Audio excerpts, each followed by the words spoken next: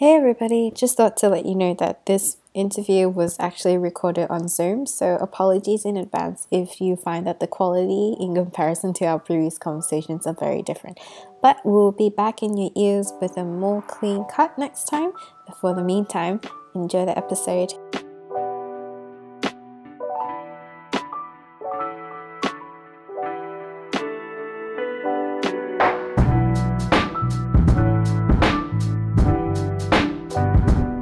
Hi everybody, welcome to another episode of Alchemist Podcast, which is an extension of my blog, Alchemist in the Making. I'm your host, Kimberly Ho, the millennial who finds interest in anything and everything related to architecture. So today our topic is, depending on the context really, but in this realm that we're talking about, is operating on fear, or at least moving out of our comfort zone. And I've brought on one of my long colleagues, Luke Sabato from Hallam Project, to discuss about his side or his perspective in terms of how he started his own project, as well as studying architecture, and the perspectives that has left us when we left the degree or finished our education as well. And so before we start, Luke, would you like to introduce yourself? Hey all, thank you for having me first and foremost, Kim. Absolutely love what you're doing at the moment. Love your curiosity and what you explore with the Archimist. So thanks for having me on board. My name's Luke. So as Kim alluded to, I have a little side hustle at the moment called the Hallam Project, which is a voice or careers voice for Generation Z, helping you take the jump into really identifying what you want to do in life. But at the same time, I also work full-time as a designer, obviously not as an architect. I haven't become accredited. So yeah, that's a little bit about me. Before we jump into things, I have a bit of a curiosity. So for those who don't know, Luke and I, we studied architecture together. However, after third year, when we graduated, he went on to his own adventures, whereas I continued studying. And before we start into things, I would like to know a little bit more about your design project right now. Yeah, sure. So we did the mentoring program together in 2016, which was I completed my bachelor degree. We both did, sorry. After that, I went and got an internship at a firm called Jacobs, who are a design and engineering consultancy firm. So we mainly work on projects ranging from, or in the public or commercial sector, ranging from defence to health to laboratory and life sciences, and rail mainly. So it's very different, I guess, to what we were used to exploring at uni, which was the Zaha Hadid kind of crazy facade looking parametric design. And yeah, I guess when I left, I did a bit of a stint throughout, I think, my first or second year at a boutique design firm, and just realised that wasn't for me. And that I wanted to understand more of the detail and the engineering that went on with it. And Jacobs presented that to me. So then in 2017, I became a grad, and I've worked there full time ever since. Yeah, because it's interesting how I find that generally for our degree, before we go into other conversations, it's like by third year, a lot of my friends and I, we are kind of stuck in this limbo of whether we want to become an architect or not, because I'm not sure about you. Generally, a lot of us by third year who has, after many all-nighters, perhaps just a lot of intense study, we question whether we're really burnt out, or it's just realizing that after 3 years of this immense amount of work, it's worth it or not, and such. And so I wondered whether, like, when you came into architecture, what appealed to you in terms of studying architecture and then coming out of it as well, given that now you are working in a place that you're happy with too? Yeah, definitely. So leaving school, or even during year 12, I loved kind of business, but I had creative design. I loved visual communication design. So throughout year 12, I was a bit, I think looking back now, I was very undecided or indecisive, I should say, as to what I really wanted to do at uni. So I didn't do any portfolio work, which meant that when I got my ATAR, which was a decent enough score, I didn't have any offers with relation to a design field because I didn't do the portfolio. So economics and finance popped up as the most kind of, as a kind of the best opportunity at the time. So I went and studied economics and finance at RMIT. Absolutely hated it. I realised I loved having variety throughout year 12, but doing business flat out full time as a degree just wasn't for me. And that's when I started to explore architecture. And I realised that's what I wanted to do. So I transferred, had a few meetings with a couple of the universities. I thought Monash was by easily the most exciting and innovative kind of program, and I have no regrets with choosing it. And even to this day, even though I think the most daunting thing for me is that throughout 2016, when I was finishing my bachelor degree, I knew I didn't want to become an architect. I knew I wasn't going to work in the field for the next 30 or 40 years. And we're talking about fear a lot, and we'll touch on that later, but that was a really challenging period for me, because there I am at 21, just about to complete a degree that I knew I wasn't going to use. But in saying that, when I look back, I don't have any regrets with doing the degree, because it's, if anything, teased out my creative side. It allowed me to, I guess, channel my creative expression, and really understand kind of who I was as a person and why I love design. So the tool set that architecture equipped me with was just invaluable. And I have absolutely zero regrets doing that degree, even though I know I don't want to become an architect. But look, I still enjoy doing it, which is why I'm still in the field. Working 9 to 5. When did you start having that realization, though, in terms of like you knew you weren't going to become an architect? I felt like I didn't really integrate well into the degree as a whole. Or I mean, I saw a lot of people that we did the degree with, and I thought I don't feel as though, I didn't feel like I was a part of that kind of culture, or I guess that mentality of where architecture was going to take me. And so I think deep down, subconsciously at least, I struggled with it initially. But I just pushed through, and it wasn't until I decided that I was going to apply for this entrepreneurial competition, where I came up with this idea overnight, submitted it in a 2-minute video over Facebook, and they said, "Yep, we love it. We want you to come to our open night and speak about it in order to try and win this scholarship of how to start your own business." And so there I am, just about to complete. I think I was in my second or third semester of my third year. Oh, wow. And I'm up on stage and I'm talking to about 100 random people with a guest panel of entrepreneurs about this idea. It was this architecture idea that I'd come up with, and I ended up winning it, or being one of the people that was fortunate enough to win it. So amazing. I'll never forget going to uni the week after, and I've just come off this massive high of winning this thing and realising that, shit, this is actually what I want to do. I have no idea of how I'm going to get there. A lot of people were kind of identifying themselves as an entrepreneur at that stage.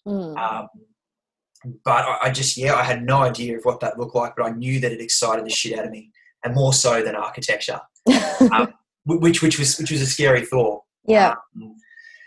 But I guess just going back with the architecture degree, there were a couple of, I think the best thing with architecture is you have the ability to obviously do different studios, as you know. Yeah. And some of the teachers and people I met along the way were awesome. Some of the teachers were the tutors were able to really tease out of me kind of what I wanted to explore with architecture, and others not so much. So I think that kind of struggling with those two, like really enjoying it and then really hating it, I think that was kind of the first time where I was like, yeah, maybe this isn't for me, but let's just pursue it. Like, I need to have a degree under my belt. So let's just pursue it. And then bit by bit. Yeah. Yeah. I think going back to like the topic that you talked about, having a degree, I'm not sure if it's because it's a generational thing. So I came from I did immigrate here. So I came from an immigrant family.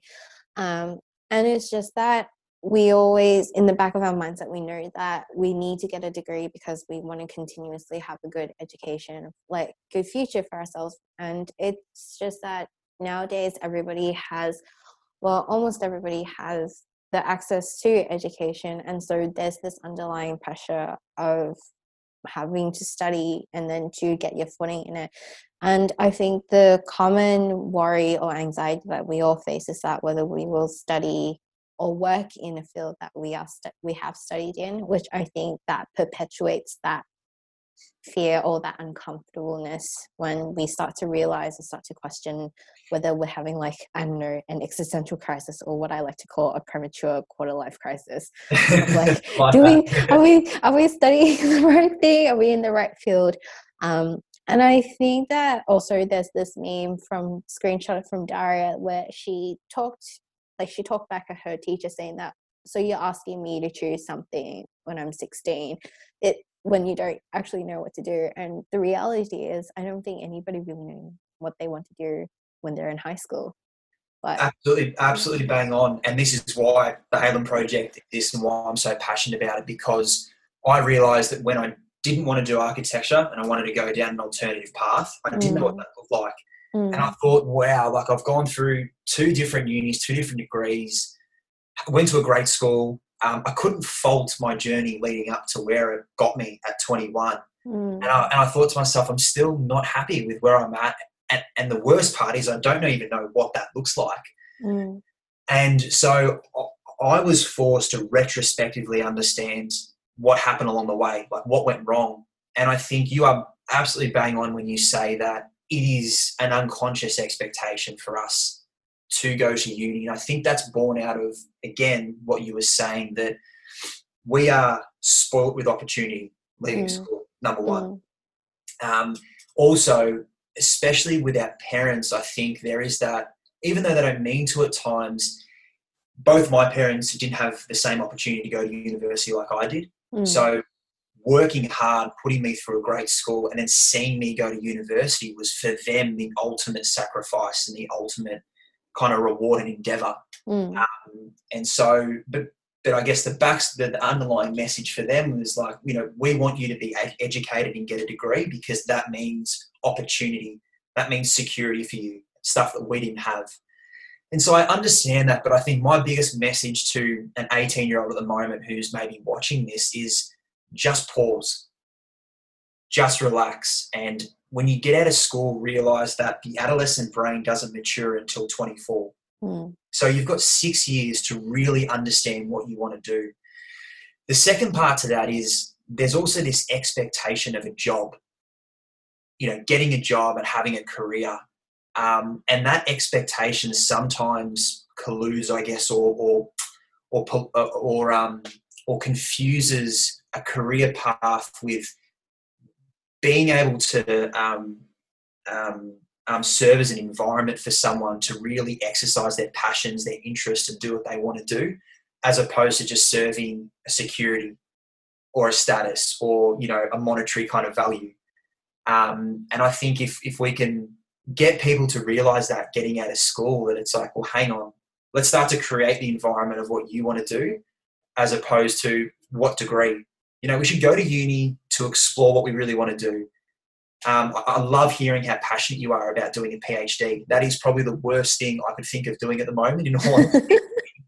But I love that interests you, and the fact that uni is that platform for you to explore and further educate yourself on what really interests you. And that's why I think what I feel we should be going to uni for, not just to serve a purpose and to get a piece of paper.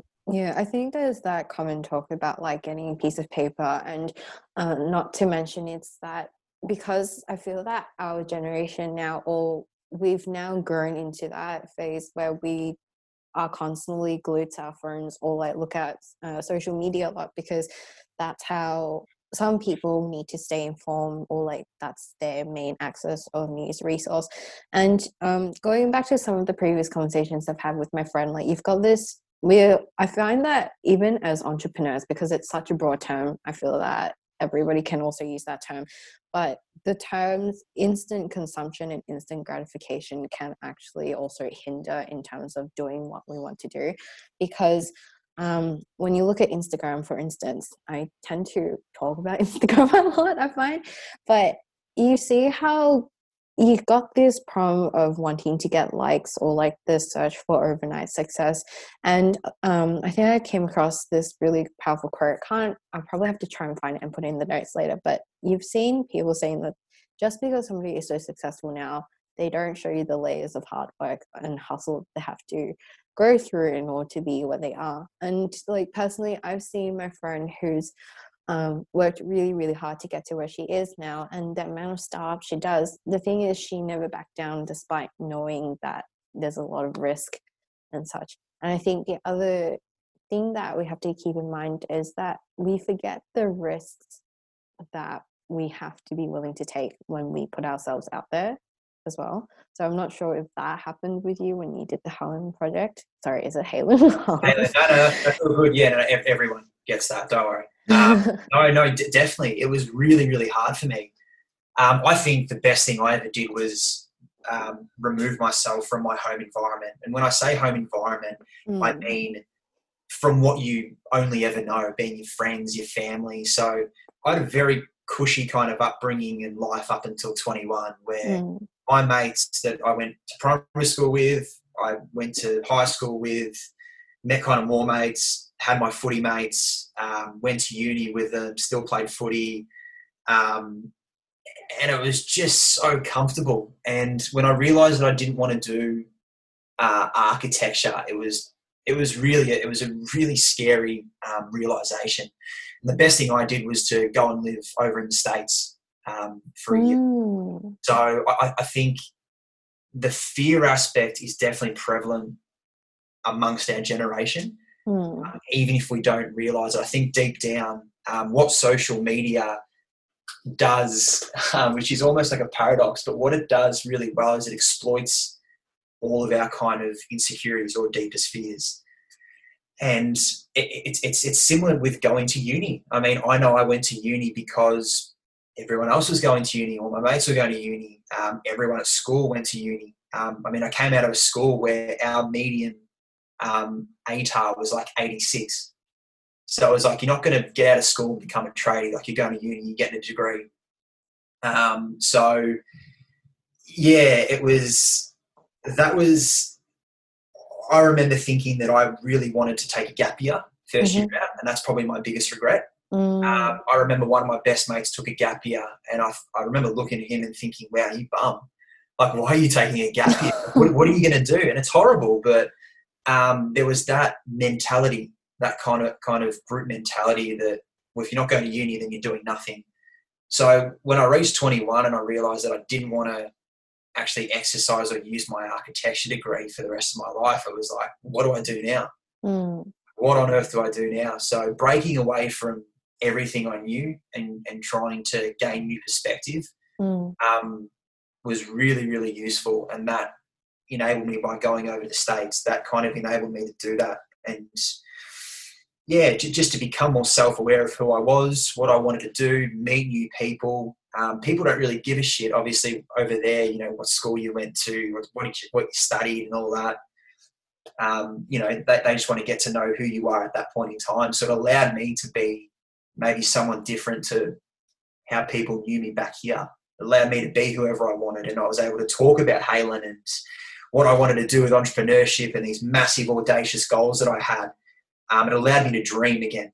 And I think that's a really beautiful thing that I wish a lot of us still did, but it kind of gets weeded out of us as we go through school, because we're constantly thinking of, well, shit, what sort of job am I going to get? What sort of degree am I going to get?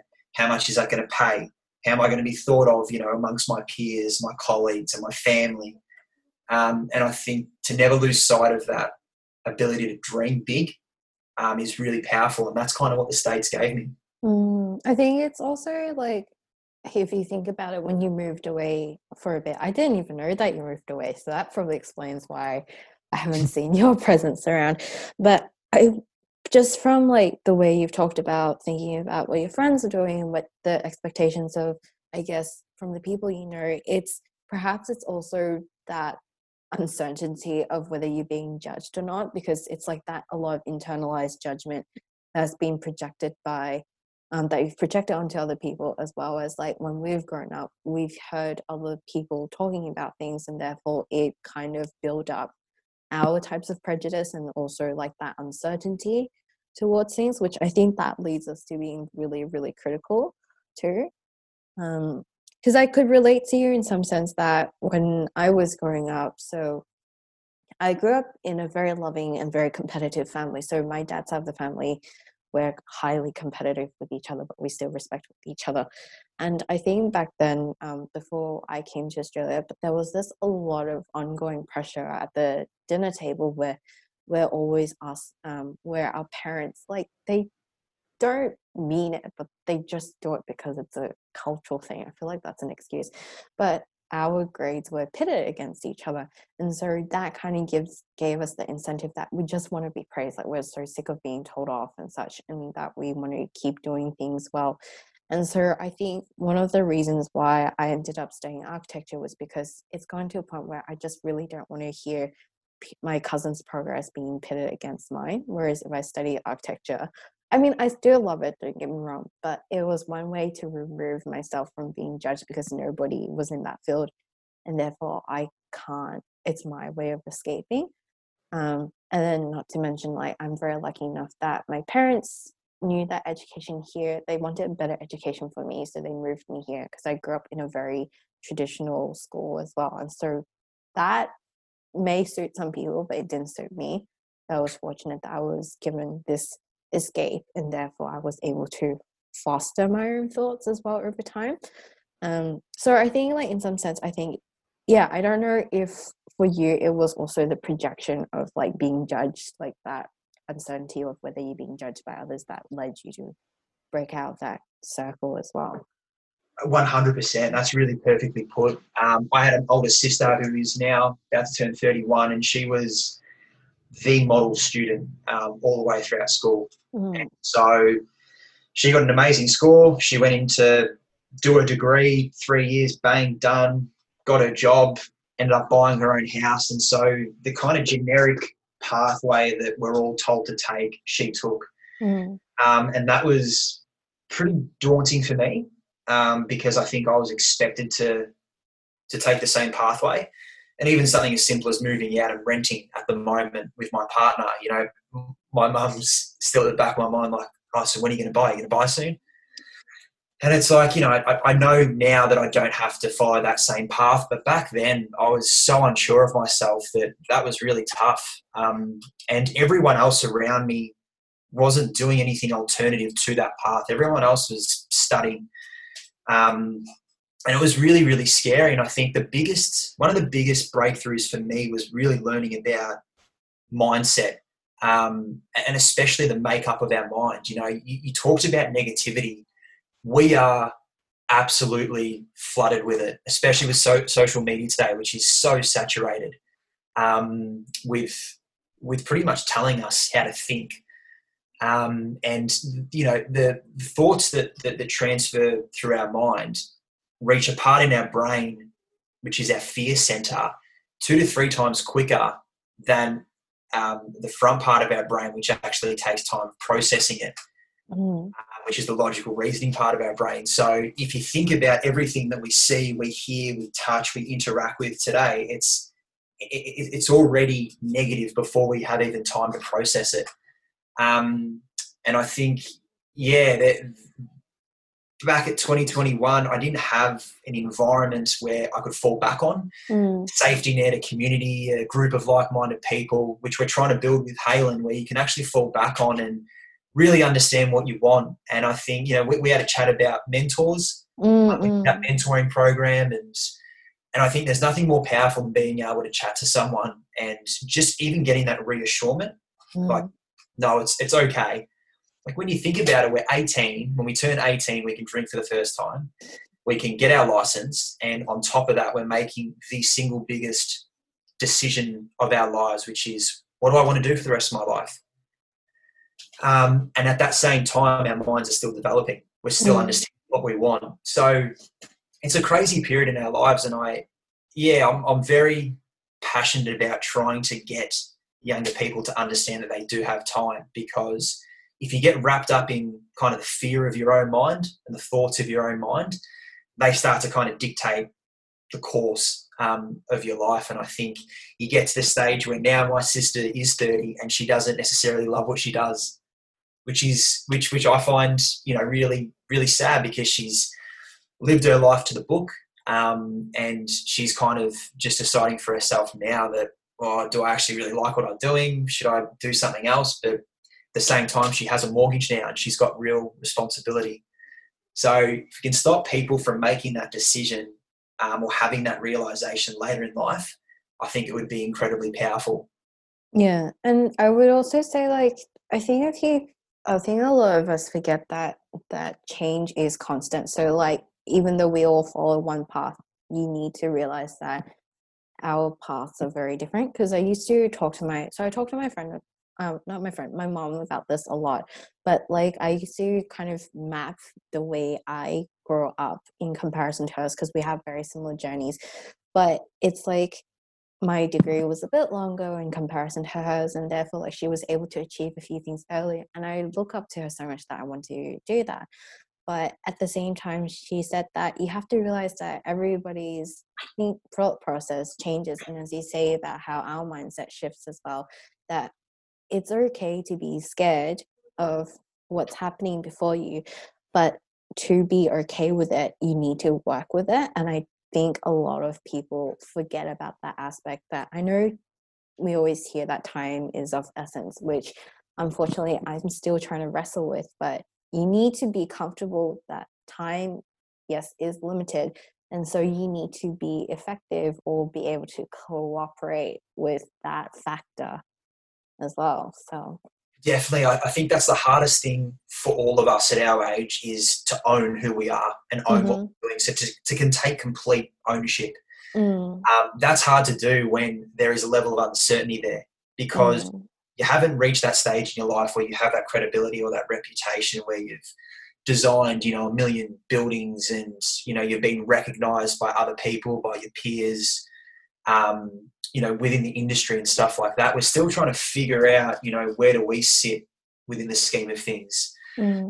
And yeah, I think especially going throughout school, you go from attaching yourself to your parents, having the attachment model of your parents, to then, well, how do I actually integrate into a group of people?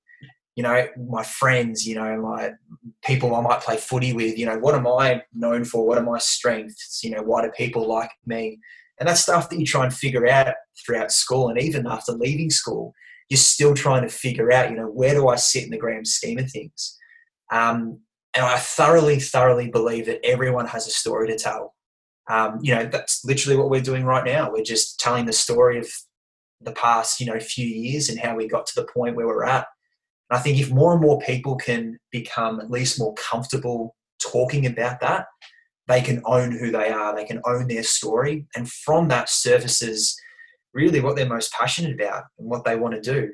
And that's why I think things like this are great, because it's displaying our vulnerability, I guess. And I think a lot more people need to do that. But it is a hard thing to do, to be vulnerable, as you probably know. Yeah, that's true. I think even just being vulnerable, it's like we need to realize that, yes, we want to get the destination, but we need to remember that the journey is different as well, which I often find a lot of people don't discuss, or at least perhaps we're still young, so I haven't been exposed to a wide range of resources in terms of how do you get there. Or, well, it's more like how they talk about how to get there, but they don't tell you the things you will definitely experience while getting there as well. So it's challenging for a lot of people. And yeah, I know, I hope that in some ways, that I think both of us were really fortunate to witness what is happening right now, where a lot of people are now stepping back, reevaluating their stuff and taking ownership of what they have. But they need to realize that there are multiple ways of taking ownership apart from just like what you put on the screen. It's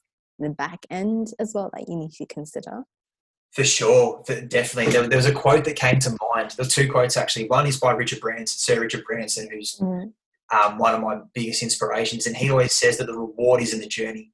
And I think that's a beautiful quote, because we get so caught up with what's the process of our lives look like, what's the start with starting our degree, and what's the finish with cashing out with a gold watch maybe when we're 50 in a firm or whatever it is and retiring.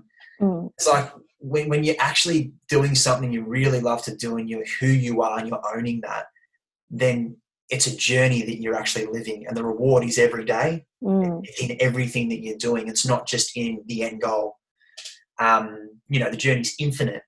And the second thing is Mike Tyson says that everyone has a plan until someone punches you in the face.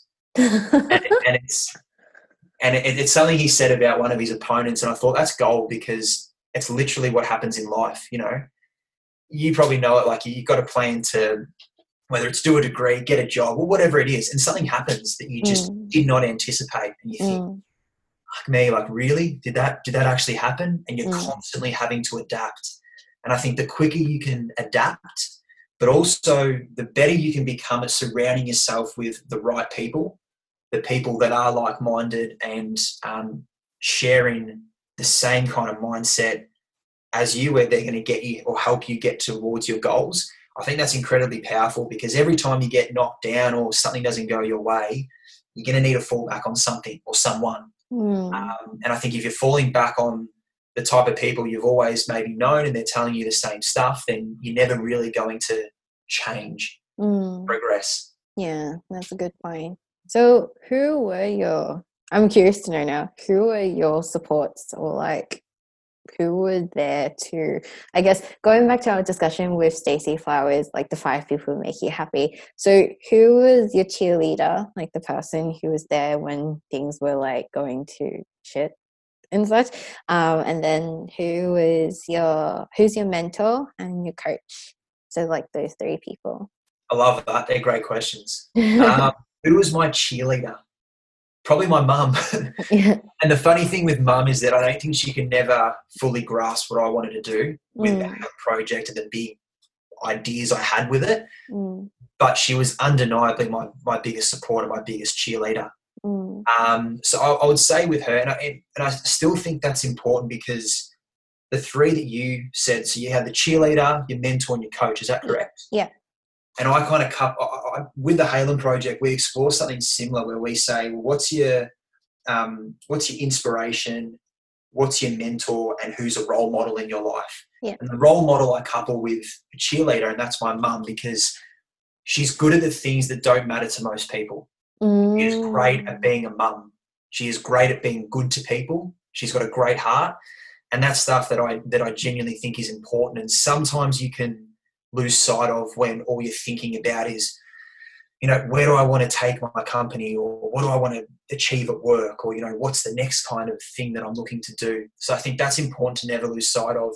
The second one you said, being a mentor, I would probably say, God, at that point in time, I really don't think I had a mentor. And I think that was one of the hardest bits, was to try and find one. The best part about working was that you had mentors kind of came naturally. When you're working on different projects, you had senior architects that would mentor you. So that was great. And that was probably my first few signs of being mentored. And the best part about mentors is, if you're inspired by someone who, say, is a Sir Richard Branson, you're not going to get there overnight. And so mentors bridge that gap. They help you get there every day, every week, every year. And so I can't talk more highly about mentors. I guess fast forward to now, I've probably finally got a group of mentors. So it's taken me like 3-4 years to actually do. Yeah. And in terms of a coach, that's a really interesting one. In terms of a coach, at the moment, I would probably say my girlfriend, my partner. Oh, that's lovely. But the reason why I say that is because sometimes I can get really wrapped up in, when I look back at the coaches I've had through football or through like teachers or anything like that, they've been a friend just as much as they've been a support and someone that tells you what you need to hear. And I think at the moment, my girlfriend's got the hard job of being my biggest critic, but also my biggest supporter with what I'm trying to do with Halen. Yeah. And there'll be times where I'm really down in the dumps with it, and I think, why the F am I doing this? Things won't be going my way, or I won't be getting I don't know, the content just won't be there. We're not getting the traction, whatever it is. And I think having her in the background, being there as that coach, whether it's reassuring me, whether it's telling me what I need to hear, I think that's a really powerful thing. So, yeah, that'd probably be my 3. Yeah, that's a nice one. Oh yeah, by the way, for those who don't know, Stacey Flowers did this TED Talk, which I found a few weeks ago. Really loved it. And it was about, she talked about 5 people you need to meet to make you happy. Of course, happy being a very broad definition. So first one is going back to your cheerleader, so somebody who supports you when you don't know or when you're really lost or you feel like the world is against you. Second one is your mentors, so people who point you to different directions. And I think just given from the massive resource, it really depends who you choose to be your mentor. Third one is the coach, is somebody who makes you feel uncomfortable with an idea but slowly works you towards it, because they know that if you are uncomfortable with it, it prompts you to face it, change, and perhaps it's for the better. Fourth one is your friend who knows your heart's desires, and fifth one is your peer who knows what's best for you within the context that you're placed in. And so, like, I find that in addition to meeting those people, it's whether you're allowing yourself to meet these people, whether you're allowing yourself to listen, and to take your advice, to take their advice, as well as just being willing to work with what they've got. Because ultimately, at the end of the day, they're not literally dictating you what to do. They're just giving you like signs for you to consider as well. So I think that's really great. I think there's no greater thing that you can do, whether it's after leaving school or right now, if you don't have a mentor, than to reach out to 4 or 5 people that you are maybe inspired by, that interest you, or that you admire, and having a chat with them. I think it's crazy that we get into degrees or jobs when we've never either experienced them before, or even have someone there that we're able to have a chat with and say, well, what's this like? I'm doing uni at the moment. Is that what the job looks like, or is it different?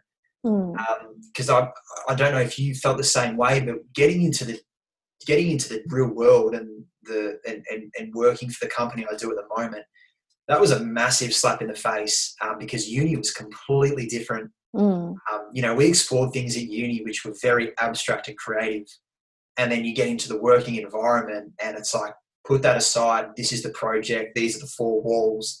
And these are the objectives that we need to get to. These are the milestones. This is our client. I never had a mentor along the way that guided me towards that. So I think mentors are very, very powerful if you're able to use them in the right way. I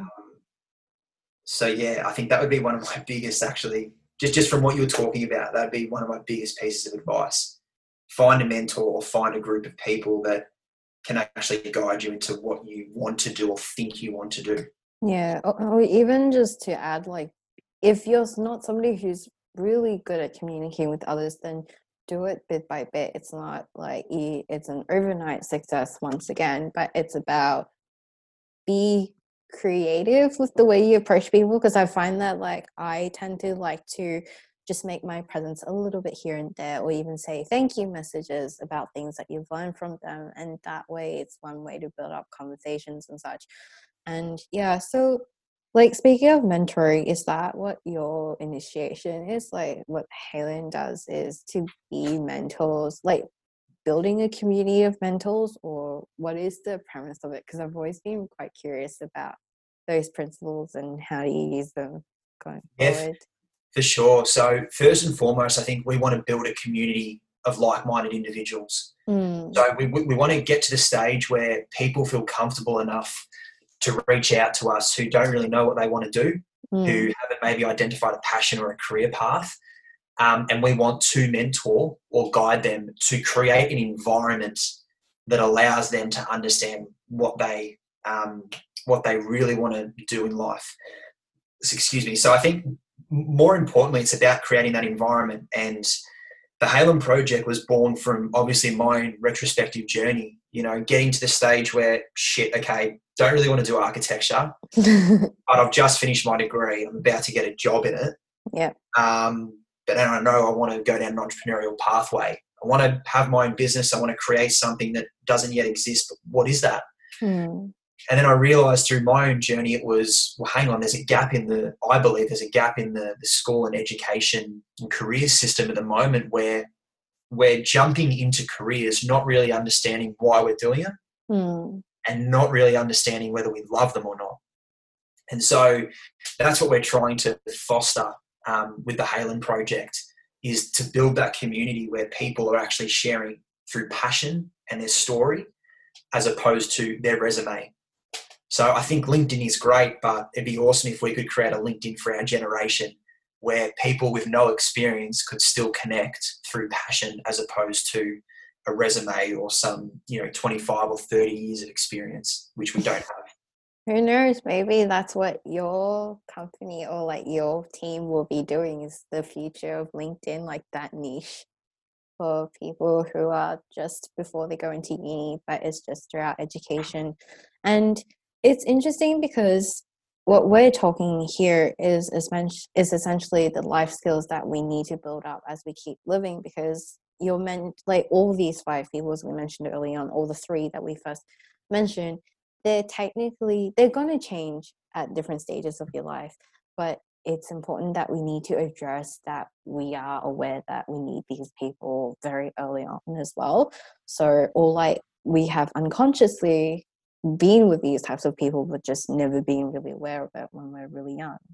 Yeah, for sure. And I think our mind works off of biases. We have a bias towards just about everything we do in life. And I know that, being 20 or 21, I had a bias towards being, in my tight-knit group and only speaking to the people that I spoke to because, well, no, why would I speak to that person? They wouldn't understand me, or what do I have to offer them? And just doing Halen and trying to reach out and collaborate and partner with different people, at the start, you're kind of like, well, what do I have to offer you? Like, we're just starting off. We can't offer you anything. And I think we all need to realize that human interaction is something that we all thrive off of. That basic necessity that human interaction brings, of just being able to converse like this. And you'd be so surprised at how many people, especially older people, are willing to catch up for a coffee to just chat about a common interest that you might have. And I think that's one of the biggest things that we've been able to do with Halen, is we reach out to people who have a much bigger following than us, who probably don't have the time to have a chat with us, but through sharing a common passion or interest with maybe going down an alternative path or the career system not working for them, they're keen to have a chat about that. And I think that can apply to absolutely anyone at any age. It comes back to, I like what you said about starting small. There's a theory called the Kaizen theory, Kaizen, Kaizen theory. And it's about small thought leads to small action, which leads to small change. And so it's adopted by a lot of the Japanese businesses, as I think where it was originally born. But if you try and do something overnight, or something uncomfortable, your mind's going to freak out about it, and it's going to only go back to what it only ever knows, which is a comfortable place. So if you can understand what you want to do and think, well, what's the smallest possible step that I can take tomorrow in order to get there? If it is getting in touch with someone and picking up the phone, if that's the scariest thing, then what's the smallest thing I can do? And maybe it's messaging, someone that's a couple of years older than you that you knew through school, and then maybe having a chat to them and working your way up to where you do one day feel comfortable having a chat to them. But you just need to start the conversation. We say at Halen, start the conversation. There is no great time to start, but start it. Yeah. Get things done. I think one of to bounce off from that, it's also like one of the favorite things I like to say is I'd rather regret something I've done than something I haven't done. So even if you make an embarrassment of yourself, or like you just start ruminating over things that you've done, like past conversations, I'm guilty of that all the time. But at least you're putting yourself out there and trying things, because there's no harm in just trying. at the same time, right? Definitely. And I think about what I did or what I thought I was fearful of or what may have looked bad when I was 20 or 21, and I laugh about it now. So I think if you're having trouble with this, think back to a time where you thought it was scary doing something, and then once you did it, you realize it actually wasn't that scary. Yeah. Nothing ever changes in life. It's just about, evoking progressive change and continuing to better yourself, as you were kind of alluding to. Yeah, definitely. And I think to perhaps close this conversation off, it's about like having compassion. Don't overshare everything. Share things that you think your past self would like to hear, because I feel like at the end of the day, most of the conversations and advice we give to other people is generally on the basis of things I'd like to say to my past self, or like things I'd like to say when I was younger, and hopefully that's what the other side would like to hear, really. Yeah, definitely. And from compassion comes reassurance. There's nothing better than hearing from someone maybe older than you that, hey, it's okay, like you're on the right path. And I think, compassion is a massive thing. And the more that we do that, the more people that do that, I think it's more powerful, again, with understanding that, hey, I can be patient in what I'm doing and with where I'm going. Yeah, and just perhaps just be aware that time is definitely going to be limited, but it's just, it will be always limited, but so learn to work with it as well. So it's just something to keep in mind with. Yeah, exactly right. Work with it, don't work against it.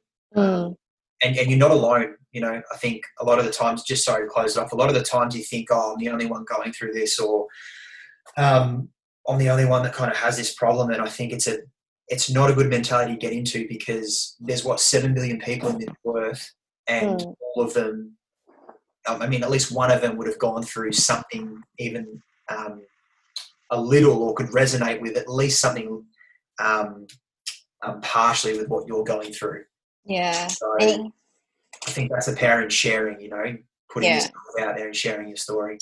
Yeah. Anyhow, to close off this whole conversation, once again, thank you for joining me and taking the time to just share about your experience and such. It's been such a long time since I've spoken to you, and it's always great seeing you and just seeing all of our classmates, really, and what they're up to as well. Yeah, no, thank you so much for having me. And you hit the nail on the head. It's crazy seeing what everyone's doing now. Yeah. And being able to rehash the conversation and kind of tie that loose end. So, thank you for having me. And, hopefully this helps someone. Yeah, definitely. Do you have any media handles that you'd like to plug in as well? Just where we can reach you. Yeah, all I would say is we're on Instagram as My Halen Project. So MYHALIN then Project. We've got a website, www.thehalenproject.com. And if you want to reach out to us, if anything that I said throughout this chat resonates with you, then please reach out to us, because the more the merrier. Definitely. Well, I'll catch you another time, and you can always find the things that we've mentioned in the notes. And yes, please subscribe and reach out if you've got any other conversations. But in the meantime, bye.